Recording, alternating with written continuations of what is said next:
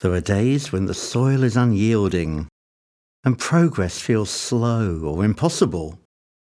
But the day will come when our faith is rewarded, when our longings are fulfilled and our soul is satisfied as with a rich feast.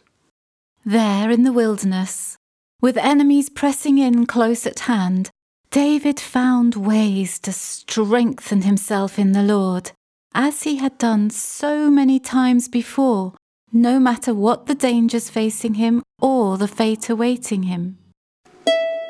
Humbly aware that he had brought many of these troubles upon himself, but wholeheartedly seeking God's deliverance, and deep down hopeful that the Shepherd King would once more deliver him and bring him back to the quiet waters and green pastures he knew and loved so much.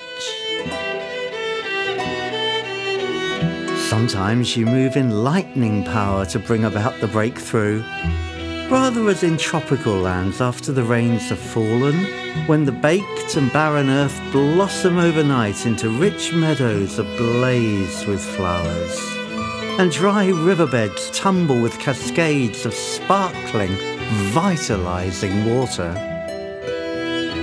At other times, you bring about the transformation so subtly that we are barely even aware of it, just as seeds we have sown silently push their way through the dark soil and quietly uncurl into all that God intends them to be. Slow and silent, or fast and thunderous, let emptiness become fullness and neediness plenty.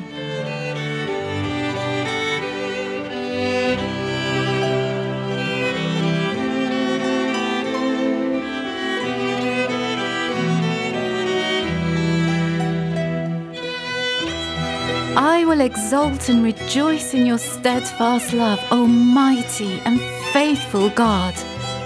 For you have not delivered me into the hand of the enemy, but have redeemed me, and you have set my feet in a broad place.